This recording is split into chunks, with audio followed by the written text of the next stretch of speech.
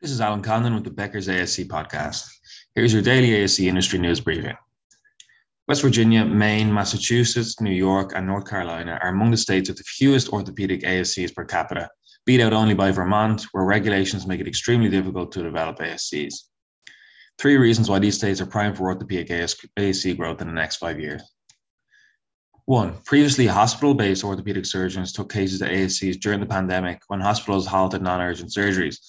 Now those surgeons are comfortable with outpatient surgeries, even outpatient total joint replacements, and want to keep taking patients to ASCs. Two, state certificate of need regulations in North Carolina and West Virginia and payer policies in New York have become more favorable in ASCs in the last year. It is becoming easier in all three places for independent physicians to open surgery centers and increase case volume. Three, the number of people with arthritis and in need of a joint replacement will increase in the next decade. There are already around 1 million hip and knee replacements performed in the US annually, and by 2030, the number of total knee replacements is expected to hit 3.5 million per year, according to the American Association of Hip and Knee Surgeons.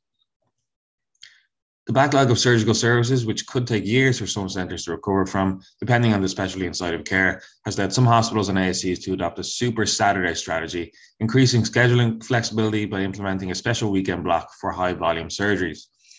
Super Saturdays are helping many facilities catch up with procedures that were postponed earlier in the pandemic, and opening on weekends offers employees an opportunity to take home additional income.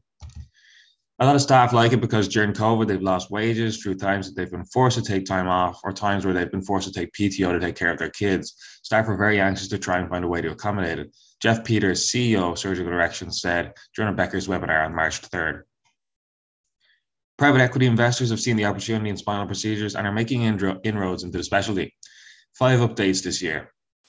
1. Private equity firm Chicago Pacific founders and musculoskeletal management company Trias Global have invested in Disc Sports and Spine Center in California. 2. Private equity-backed U.S. orthopedic partners acquired Southern Orthopedic Surgeons in Alabama. 3. Dallas-based Novum Orthopedic Partners, which is also backed by a private equity firm, formed a new orthopedic management platform partnering with 3 practices. 4. Andrews Sports Medicine and Orthopedic Center in Birmingham, Alabama joined U.S. Orthopedic Partners. 5. Anderson Orthopedic Clinic in Virginia is moving from its 13,000 square foot location to a larger one following a November acquisition by private equity-backed M2 Orthopedics for an undisclosed price. If you'd like the latest ASC and healthcare industry news delivered to your inbox every morning, subscribe to the Becker's ASC Review newsletter through our website at www.beckersasc.com.